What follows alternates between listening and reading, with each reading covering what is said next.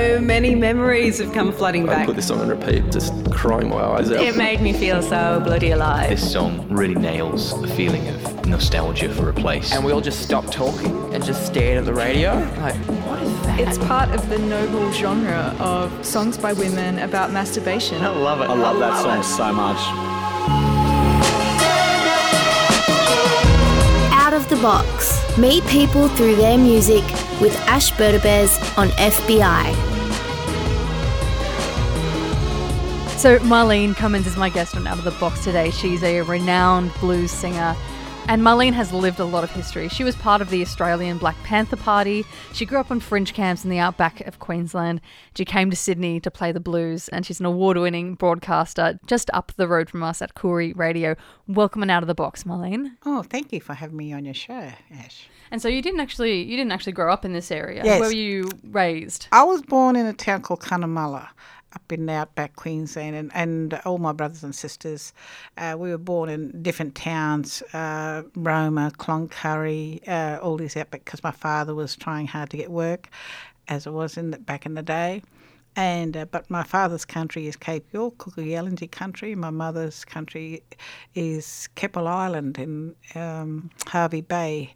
That's the roots of their old people. Wapabara, from Keppel Island, yeah. Now, as always with Out of the Box, you've brought in a lot of music from your life that's meant something to you, that's got a story behind it. And we're going to be able to hear a few songs from you personally, especially off your album, Koori Woman Blues. And so I was thinking maybe we could take our first track and make it Boomerang Alley. Could I just say something before you play it so that people can have an understanding of it?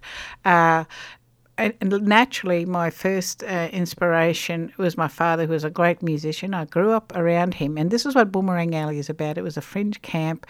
We had no rights back in the day then, and on the camp, the fringe camp, I sing in Boomerang Alley about all the characters. Harry Isles in his dapper suit, strutting around and all. And they're all the characters, the real life, my father, I think the picture shows in it with no roof, Nick Cantolian, where we go when payday come around, Ducko Fraser, who my father used to jam with, great musicians. So this is true to life, and the great music I grew up around by phenomenal Aboriginal musicians. It was in the town of Winton many years ago. It was in the 1950s, the place I had to grow. The best years of my life in Boomerang Alley. We didn't have no worries about what we'd eat today. We could fish and hunt or hang around and play. Us Murray kids had fun when the fruit truck come around. We'd try and steal the fruit and hope we wasn't found. The best years of my life in Boomerang Alley. I remember Harry Isles in his dapper suit, and Gordon Fisher in his old blue ute, Seafer and Johnny living in their tent, Auntie Amy Doyle, Ada and Billy Kemp. Best years of my life in Boomerang Alley. At night there was the movies and the old picture show. It didn't have no roof and everyone would go. My daddy used to jam at Ducko Fraser's house, with Richard Martin sliding, the playing was grouse. Best years of my life was hearing guitar boogie. Play that guitar boogie.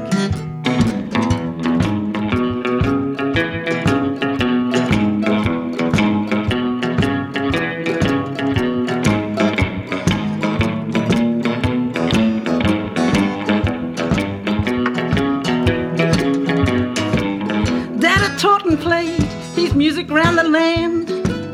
He played at all the dances and in the Winton Town band. No one played guitar like my daddy used to do. He drove a Caterpillar tractor, I'm telling you this is true.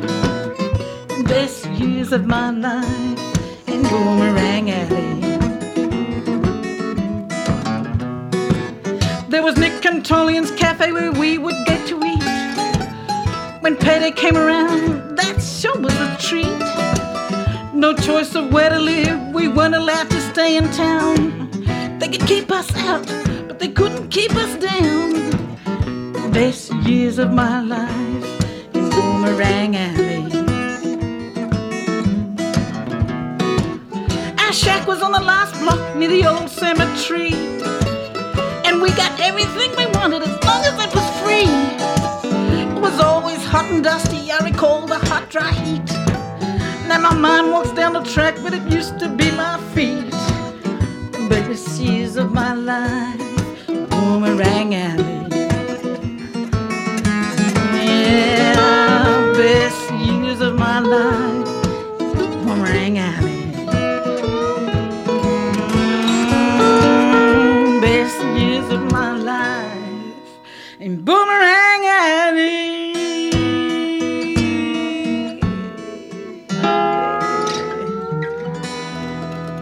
We heard about a few characters in that song just there. Now, who's your favourite character growing up?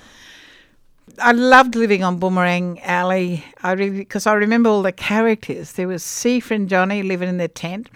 He was a little short white guy and she was a tall Aboriginal woman, and she wore the pants, and he was so sweet and such an endearing character, and they were very much in love, but she only had to give him a certain look and he just knew if he had to shut up or he had to just walk away or whatever, that's all it took. And they were kind of next door in a tent, and we were in a tin shack. And then there's Harry Isles, like I say in the song, in his dapper suit.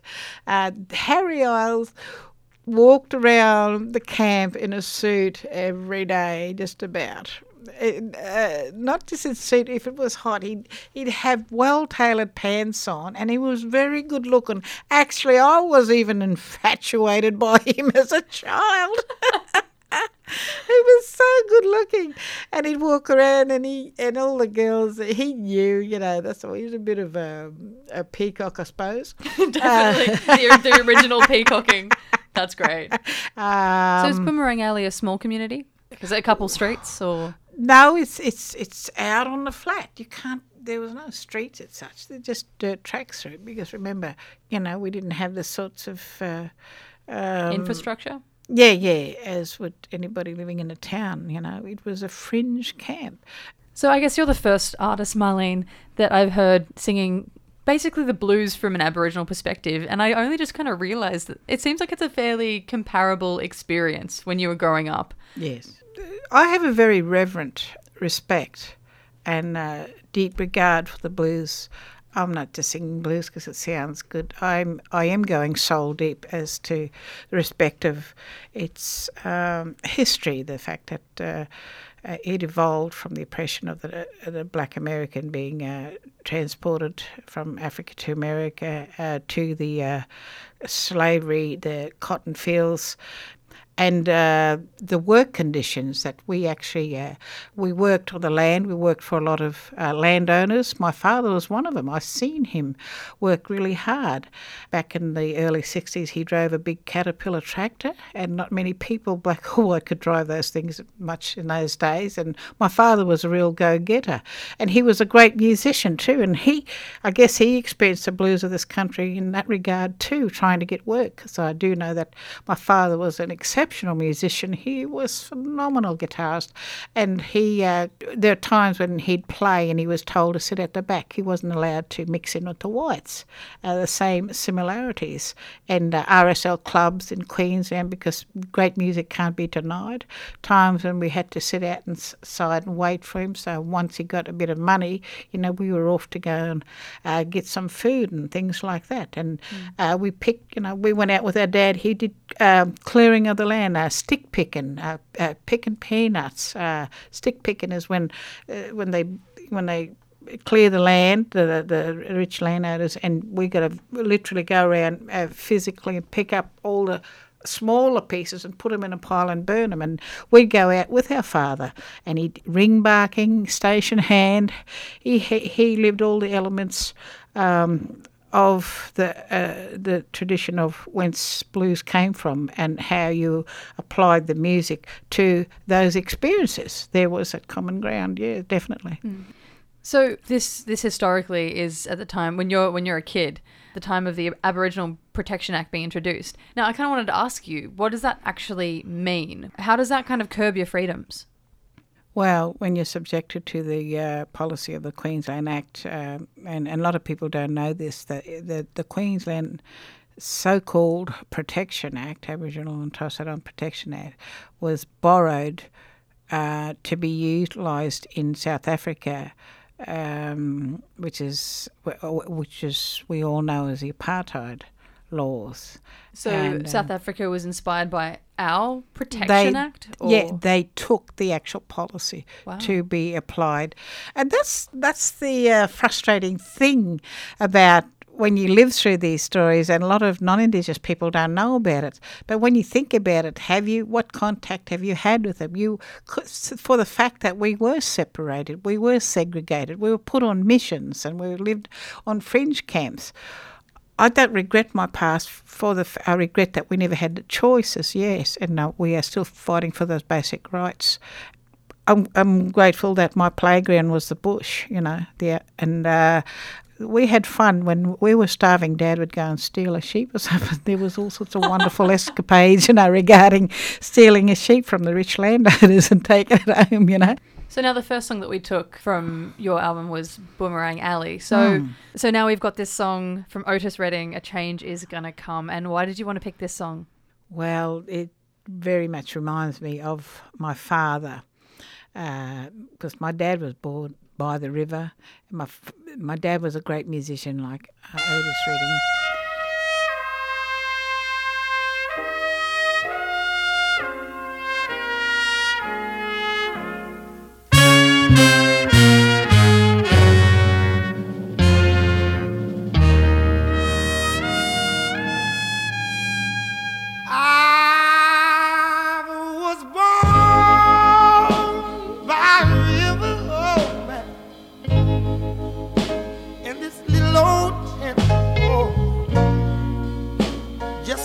This river, I've been running ever since. It's been a long time coming, but I know change has gotta come now. Ooh, yes it is now. Oh my. It's been too hard living, and I'm afraid to die. I don't know what's up there beyond the clouds. It's been a long time coming. I know change has gotta come. Oh yes it is now. There's a time I will go to my brother.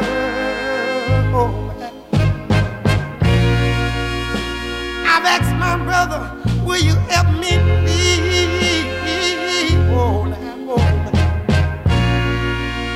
He turned me down, and then I asked my dear mother. I said, mother, I'm down on my knees. It's been a time that I thought, Lord, this could last very long. Somehow I thought I was still able to try to carry on. It's been a long time coming, but I know a change is gonna come. Oh, yes it is.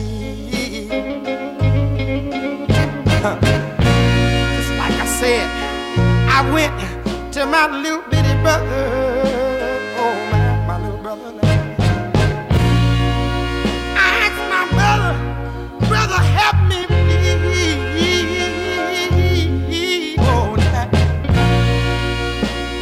he turned me down, and then I go to my little mother, my dear mother. Oh, man. I said, mother, I'm down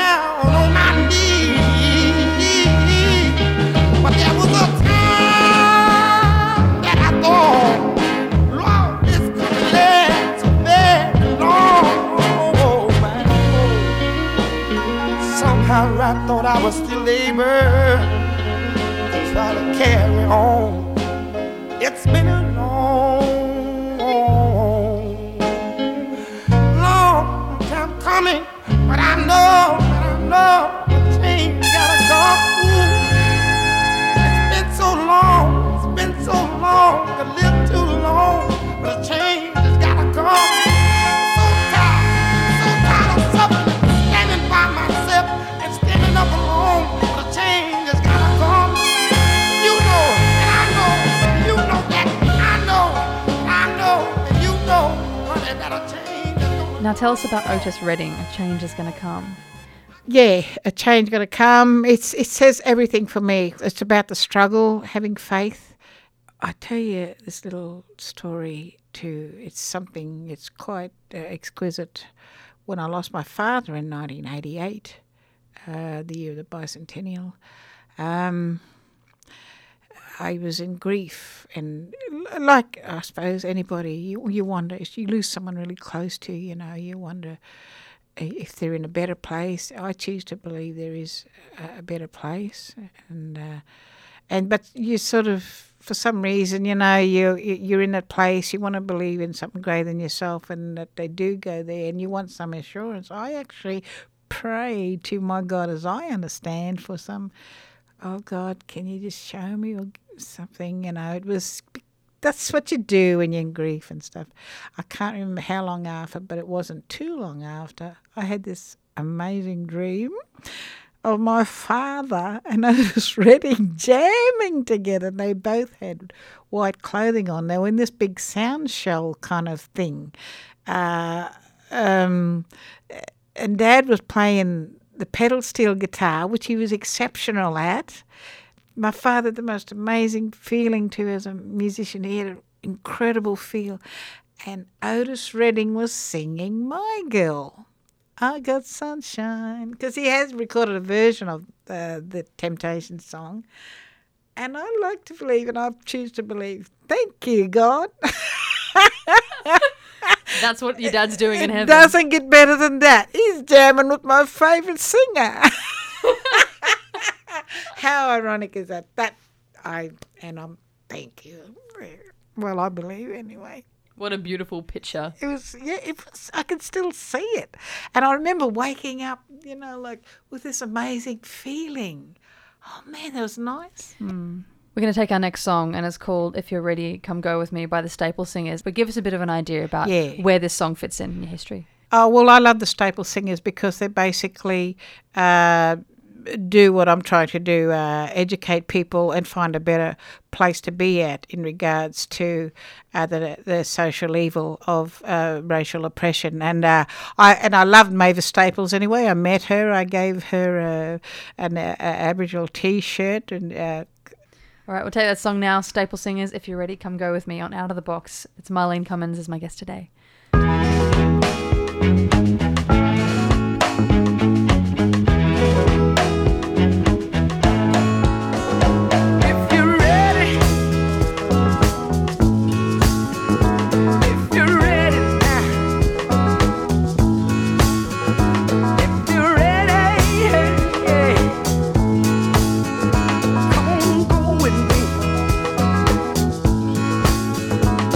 No hatred, come go with me.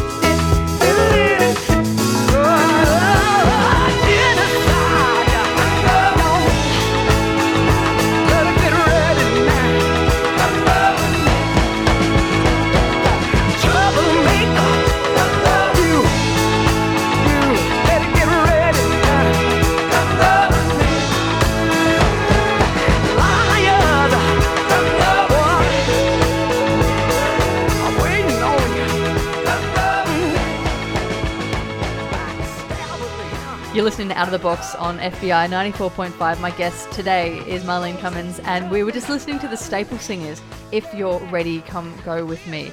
And what time in your life were you listening to this song? Why do you want to bring that song on? I was onto them back in the 70s when I was a young woman, after I'd had my son when I was 19. We gravitated the city, though, when I was about 12 years old. Come Go With Me is, you could say it's almost like a kind of thing, yeah, let's get it together, let's find a common ground, share our common pains and hurts. And you listen to the lyrics of that, no hatred, just... It really is that simple. I just love it, and they're great musicians. But, we came to the city and the whole kind of dynamics of everyday living started to change. My father gravitated into heavy gambling, and I wanted to go to high school. I really wanted to, but my father... I wrote to my Uncle George up in Far North Queensland to help me buy high school things, but it didn't happen, and I just eventually left home, and there was an effort to fit into society, so to speak, and I was only very young, 15, going on 16. Hitchhiking was the thing of the day, surfies and all that, and mods, you had these kind of trends in regards to were you a surfy, a mod, or a rocker, or whatever. I was a mod. Anyway, and I basically did full circle up to Townsville, out to Alice Springs, all in my efforts to get a job and fit in, and I experienced a lot of racial hatred and prejudices, trying to get work and being objectified and put into all sorts of horrible situations. I was victim to some terrible racial hatred. Come down to Sydney, back up to Brisbane, and that's when I ran into Dennis Walker. Now, so the Staple Singers, they were part of the civil rights movement, and you were part of a movement yourself in that time. And so what is the Black Panther movement for people who aren't privy to it, we've got a lot of young listeners. What was the Black Panther movement? What did it mean to you? Well, basically, blacks were fed up, and they were, the founders were of Huey P. Newton and Eldridge Cleaver, and... So what did they want? What did the Black Panther Party They formed this group to say that they'd had enough and no more peaceful protests. We're going to be in your face. We're going to learn our legal rights. And we wasn't going to be like them, because the Black Panthers in America, we were taking elements of their struggle to form our own Black Panther group here, but we weren't fighting for the constitutional right to carry a gun, because that was in their culture. How did the Australian Black Panther movement start then? Well, Dennis Walker.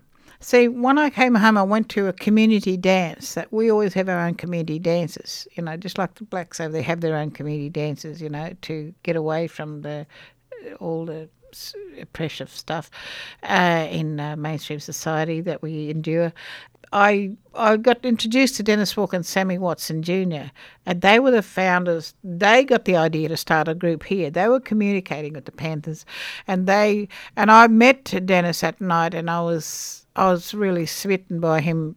He was pretty much handsome Aboriginal guy, but what? And I guess also like the Black Panther movement in the States. This is kind of, we're talking about the late 60s when everyone's wearing leather and cool Ray-Bans, and they look afros, amazing. The best afros of history. That's where you'll find them. So was it the same with the Black Panther movement up in Brizzy? Yeah, that's what it was. It was the day. It was the time of the afro, and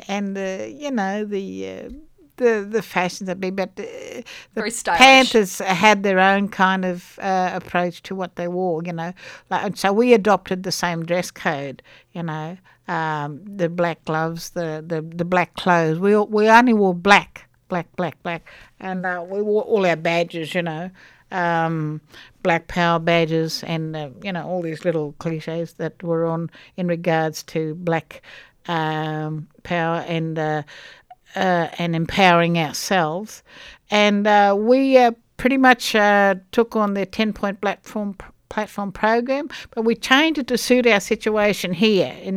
The first one was land rights, medical services, even a breakfast program for the children that the Panthers had. See, the Black Panthers were really demonised because of the likes of Edgar J. Hoover, in power, as in from the FBI. Yeah. Yeah, they had a whole program dedicated to them. I mean, Edgar J. Hoover was saying that it is the Black Panther Party was the biggest internal threat in the United States at that time. And when you were living in the house where was basically the headquarters of the Black Panther Party.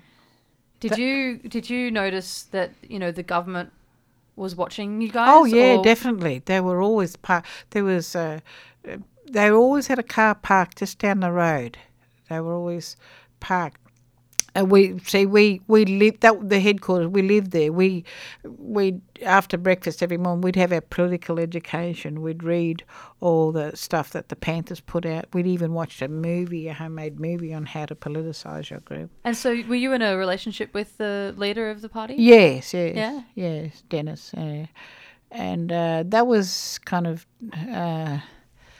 difficult because I was young. When you're young, you fall madly in love and stuff too. But 18? Yeah, 18. 17 going on 18. I was 17 when I first met him, and he was 25. And he was very charismatic, and and for a 17-year-old, you just want to. But I was smart enough to realise, I can't just go out there and be a teenager as opposed to white privilege can be. I've experienced it. I've been around Australia. I've had all these horrible things. I tried to fit in. I was objectified only because I was an Aboriginal woman. I was violated horribly because I was an Aboriginal woman. And so Dennis was like, he turned on the light. This is it. I'm kidding myself. If I think back then in the 70s, I can go out and try to fit in and be a teenager and do all the things a teenager. You tried to get work, you were always put down, you were refused entry to places. It didn't matter how much you dressed up or whether it was simply because you were Aboriginal. It wasn't. Yes, I fell in love with Dennis because he was a very beautiful Aboriginal man, and that's natural, when you're young. But I've seen it's photos. What he was saying. He was a total hottie. Oh well, yeah. Now you're putting it right in today's terms. He was proper hottie. Lots of girls from all backgrounds were pretty much taken by him because he had the look, but he had the brain. And he impressed me from that standpoint. He was smart. Yeah, this is what I like. He's smart. And this is how it's going to be from now on. So we've got a couple of songs here. Now, one goes to 20 seconds. It's the prelude for Koori Woman. And then we've got Koori Woman. So I wanted to play both just because I think the prelude's really cool. Can you tell us a bit about this? Well, the prelude, all the voices are layered. They're my own voices. I grew up singing traditionally too, learning off my Aboriginal women elders. I was exposed to a lot of traditional style singing. Koori Woman is definitely about what I'm about, or who I and what I want to represent in regards to battered Aboriginal women. The highest incarceration people, whether it's man or woman in the world, is with Aboriginal women per capita in this country. And I have a love for my sisters that goes beyond life itself. I just love them, and I just want them to come through and achieve. They're like in the song. They are the backbone of the struggle. They took the brunt of invasion of this country, and they still do to this today.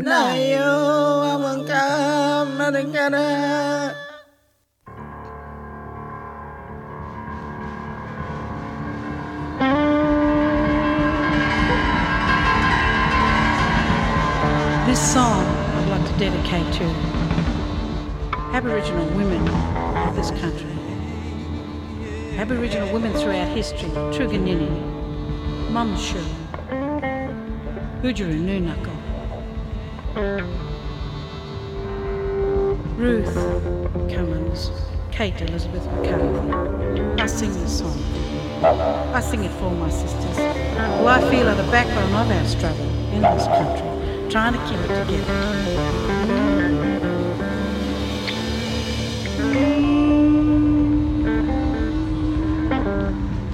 Oh yeah, everything.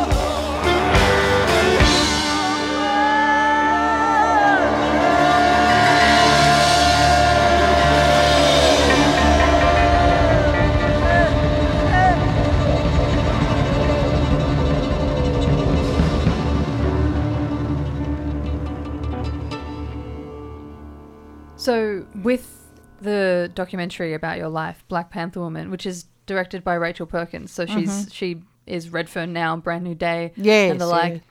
As a consequence, I assume, of doing that documentary, you got to go to the States and meet the Black Panthers that were the original Black Panther movement in New York. Was it New York? Yeah, New York. They came from different parts of the world. What was that like? I just want to know what it was like for someone from Australia in this kind of satellite of the Black Panther movement, being able to meet these people who are also very cool. I mean, let's be frank. Cool, but see, I was brought up a typical black fella, Aboriginal grassroots. You don't. Yeah, it's wonderful. You appreciate the experience, but you're all one mob. I didn't treat them like gods or rock stars. Nah. You didn't get a little bit starstruck? Not even a little bit? Oh, come on. Privilege more to the tune, but it's not. See, Dad was like that. He, I can say this without any fear of contradiction. When you brought up proper blackfellow way, that's how you are. See, I never treat them any different to how, although I appreciate and I'm thankful for the privilege, I don't treat them any different and talk to them any different to how I would talk to someone who's on the flag and in the park. Put it that way. With the Black Panthers in Australia, the movement that you were a part of, what did the Black Panther Party achieve in Australia? It's a tricky question? No. Oh, there's too many things. So this I'm glad you asked, because a lot of people don't realise a lot of the services we got today attributed to the ideology of the Black Panther Party. That's where it started. Brisbane, we're the only one that pioneered in having an actual headquarters, but the political ideology of the Panther movement spread all over this country. Actually, does this mean, are you talking about things like the legal services? Yeah, the legal services. This is what was on the 10-point platform program. We demand to have our own legal services, our own childcare, our own medical services. These services here, you see, in Redfern, are attributed to the Black Panther Party, and how that consciousness swept through our community, because they took that in-your-face stance, and we were like, wow, yeah, these are our heroes. These are the ones we'll take, no more peaceful placard waving, we're going to take their stance, but we're just going to put our Aboriginal stamp on it. Yeah. Why did you end up leaving the Black Panther movement? Well, initially, just from general terms, the relationship fell through. And why? Well, for the fact that the police came down on us too heavy, and they were trying to get Dennis on trumped-up charges, and our relationship had fallen apart. It's sort of it happened by itself. Once again, the struggle within itself to keep it together got weaker and weaker because of police harassment. And what did you do after you left the movement? Because you weren't living together then. Yeah, I went to New Zealand, and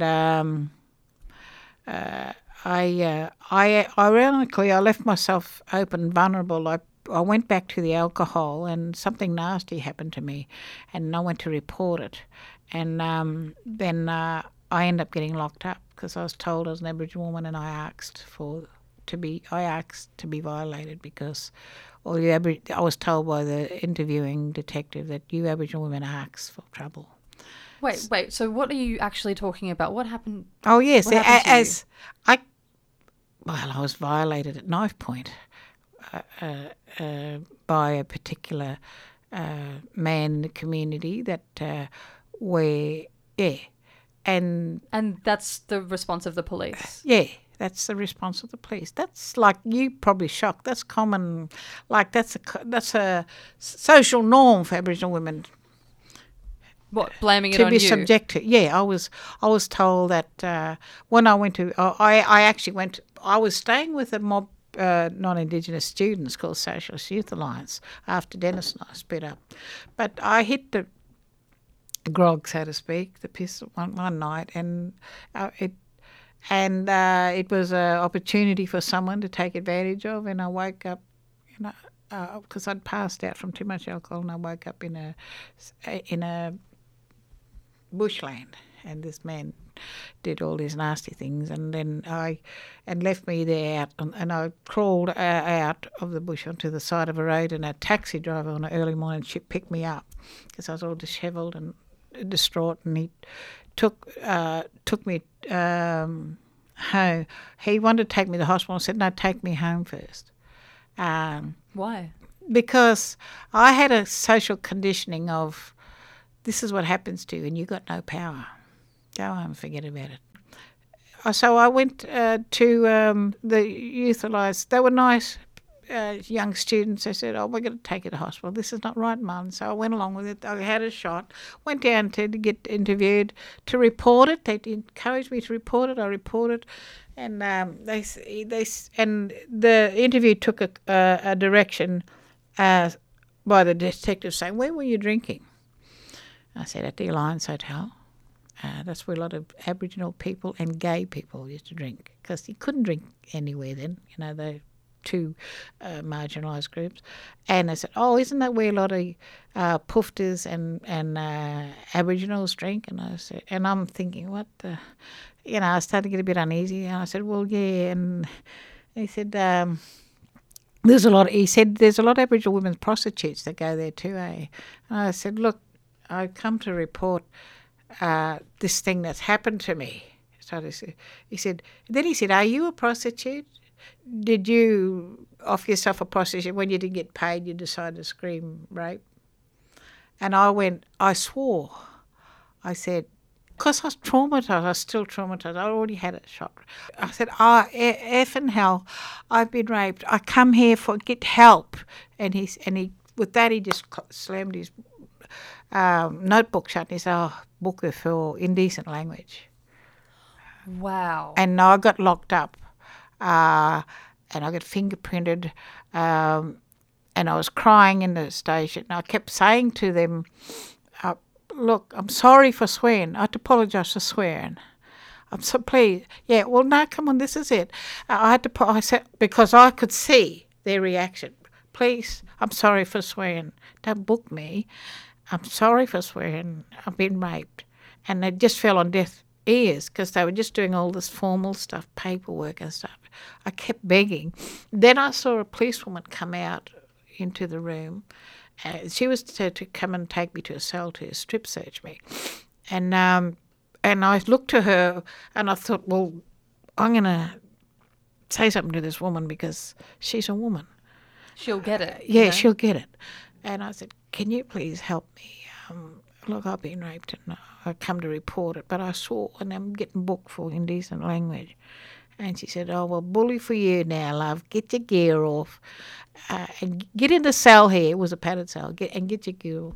And she did what she had to do. She was just really cold and detached too. She didn't care. So I was locked up for the night. And so next day it was just a bit blurry.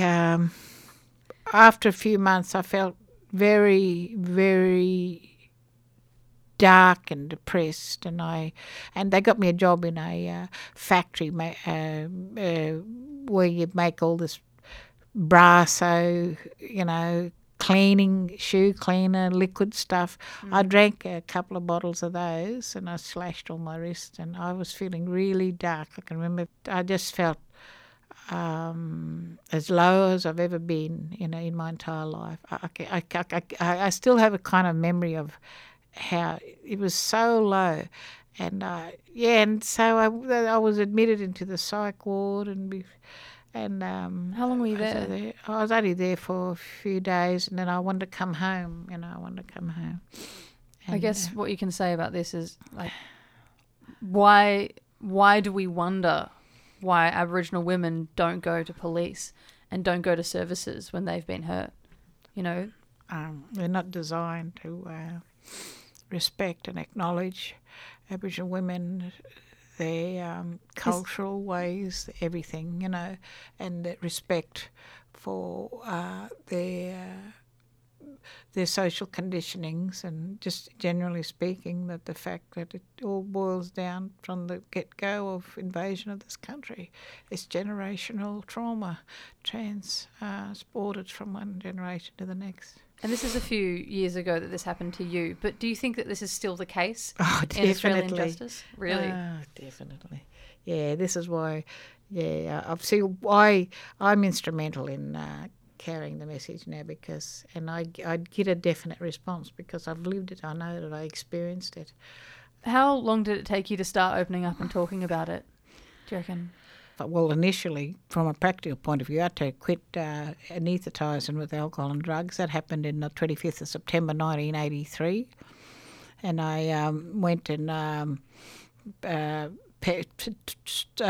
followed a dream that I've always wanted, to learn to play a saxophone. I always loved the sound of a saxophone. Oh, you're kidding. So you only learnt when you were, how old? You only started when you were 27, 28. That's awesome. Yeah, and I've been blowing since. And actually, people might have seen you in Newtown. You've passed a lot, yeah. Redfern Station. Tearing it up on saxophone. Broadway, ripping it up there. Yeah, and see that, it's good. I'm able to make some dollars to make ends meet, Still waiting for my big break.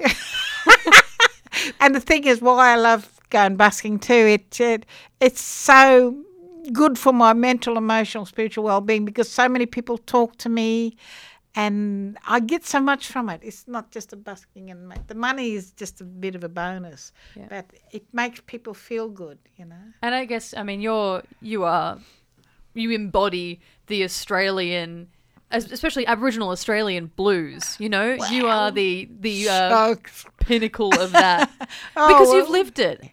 I've lived it, yeah. I've paid my dues to spruik the blues, I suppose. When I'm out busking, I play, I like to play melodic stuff too. It may be a corny tune like Misty or whatever, but no, it's not necessarily corny, because I love jazz. I listen to a lot of John Coltrane, but I love, I love playing ballads because I think that's appropriate. I don't want to get out in the streets and do some sort of bebop kind of. I think when people are when they're going through their day-to-day drudgeries, from my experience as a busker, I always think it's better to play melodic ballads and soothing stuff to pepper the air. For me, I think ballads like Misty, and it could be the Carpenters, why do birds, da-da-da-da-da. Well, should we take one of those now? Do you have a particular favourite? We've got Misty Blue. Oh, now Misty Blue. Or we've got I'd Rather Go Blind. Oh, I'd rather go blind. My favourite blues girl of all time. So you'd rather go I'd Rather Go Blind. Don't take it literally. I don't want to go blind over a man. And what is it about Etta James that really speaks to you? Oh, look, man, I just get tears in my eyes. I listen to her a lot.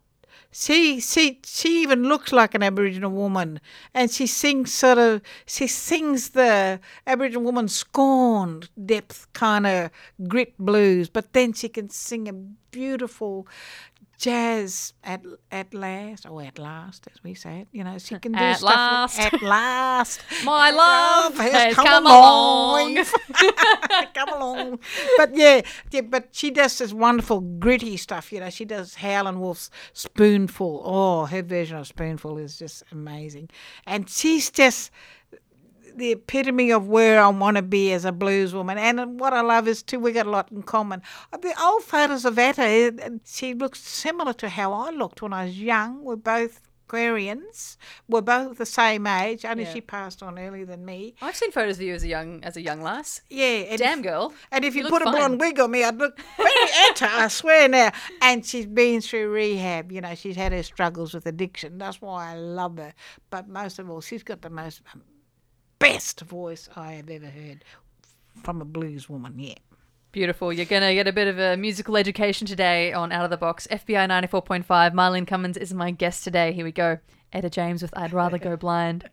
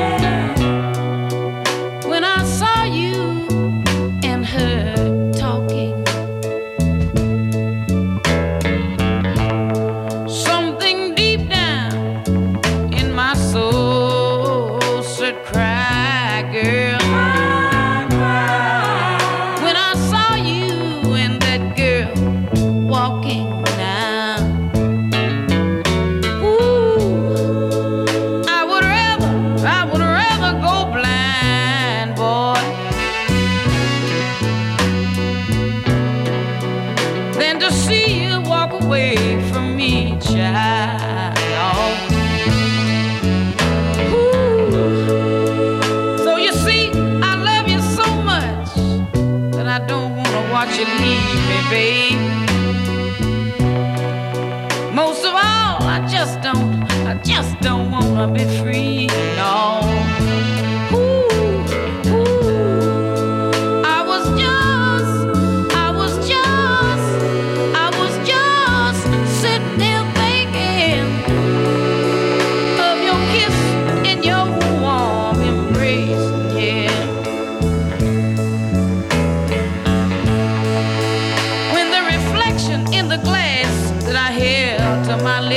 Babe, revealed the tears that was on my face, yeah. Ooh, and baby, I'd rather be blind, boy, than to see you walk away from me, yeah.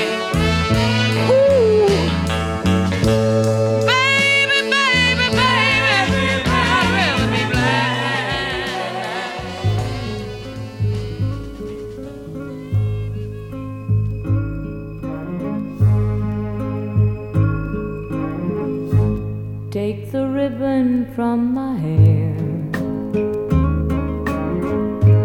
shake it loose and let it fall, laying soft against your skin, like the shadows on the wall. Come and lay down by my side till the early morning light. All I'm taking is your time. Help me make it through tonight. I don't care what's right or wrong, and I won't try to understand. Let the devil take tomorrow. Lord, tonight I need a friend. Yesterday is dead and gone, and tomorrow's out of sight. And it's sad to be alone. Help me make it through tonight.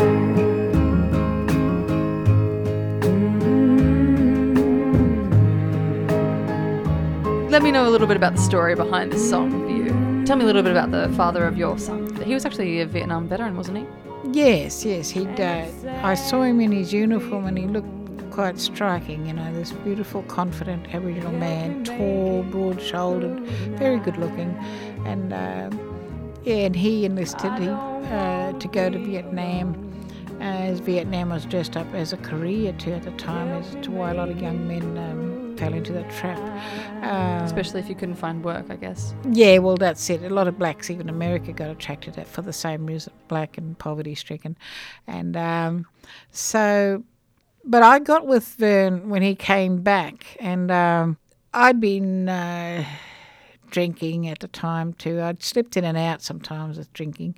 And in this particular time, I met him through his wife's niece, Pearl, and we were at the Alliance Hotel. She introduced me to him, and we hit it off like a house on fire. And we had a great night. And he said, "Oh, I'm going to go to JP's. I'm doing some bouncer work down there." And I said, "Oh, we're going down there." And you know, Pearl, she was playing Cupid, and so we went down there, and I met him down there. And on the odd occasion, he'd just come over and have a couple of dances. He was doing bouncer work there. And, like I said, we hit it off, and the song came on. It was towards the end of the night. And as in the old days, you know, they always play a slow love song everybody waltzes to before you go home. they played. Sammy Smith helped me make it through the night, and so we knew we had to go. I said, well, and I was a bit, I'd had a few, and I just brazenly, boldly said to him, well, then you're going to help me make it through the night or what? So saucy. And you've been with me for the past hour, actually. And Sammy Smith was your goopy moment, your very daggy, romantic moment. Now we're going to go slightly cooler. We're turning up a bit with some Buddy Guy. So Feels Like Rain. Can you tell me a bit about why you wanted to bring on Feels Like Rain? I just love a good guitarist. Buddy Guy is a great blues guitarist. He's a great blues musician. I've seen him live. And I've also got a version of Feels Like Rain on my album, which you can download on iTunes. So here we go. We've got Buddy Guy and Out of the Box FBI at 94.5. And thanks so much, Marlene, for coming on the show today. Really appreciate it. I've learned so much. And thank you very much. I thoroughly enjoyed.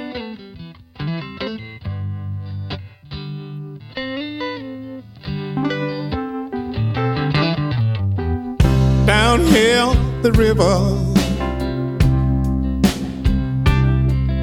meets the sea,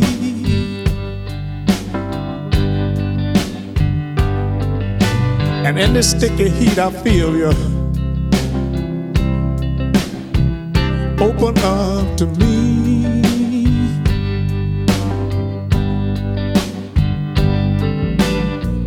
Love comes out of nowhere, baby, just like a hurricane, and it feels like rain, and it feels like rain.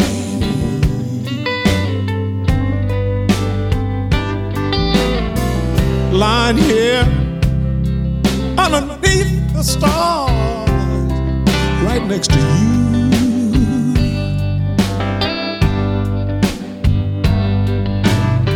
And I'm wondering who you are and how do you do? How do you do, baby? Clouds rolling across the moon, and the wind howling out your name, and it feels like rain. And it feels like rain.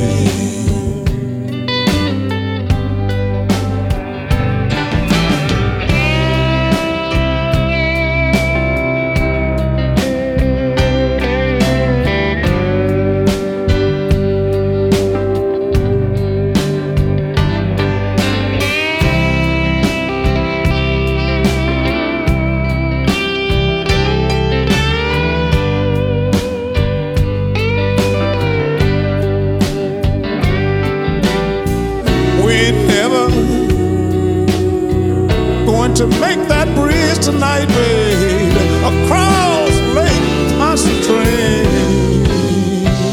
and it feels like rain, and it feels like rain.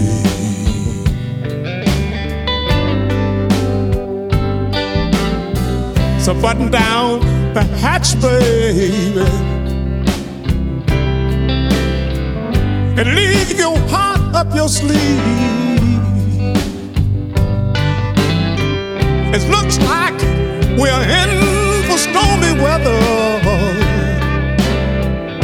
That ain't no cause for us to leave. Just lie here in my arms, let it wash away the pain. And it feels like rain, and it feels like rain.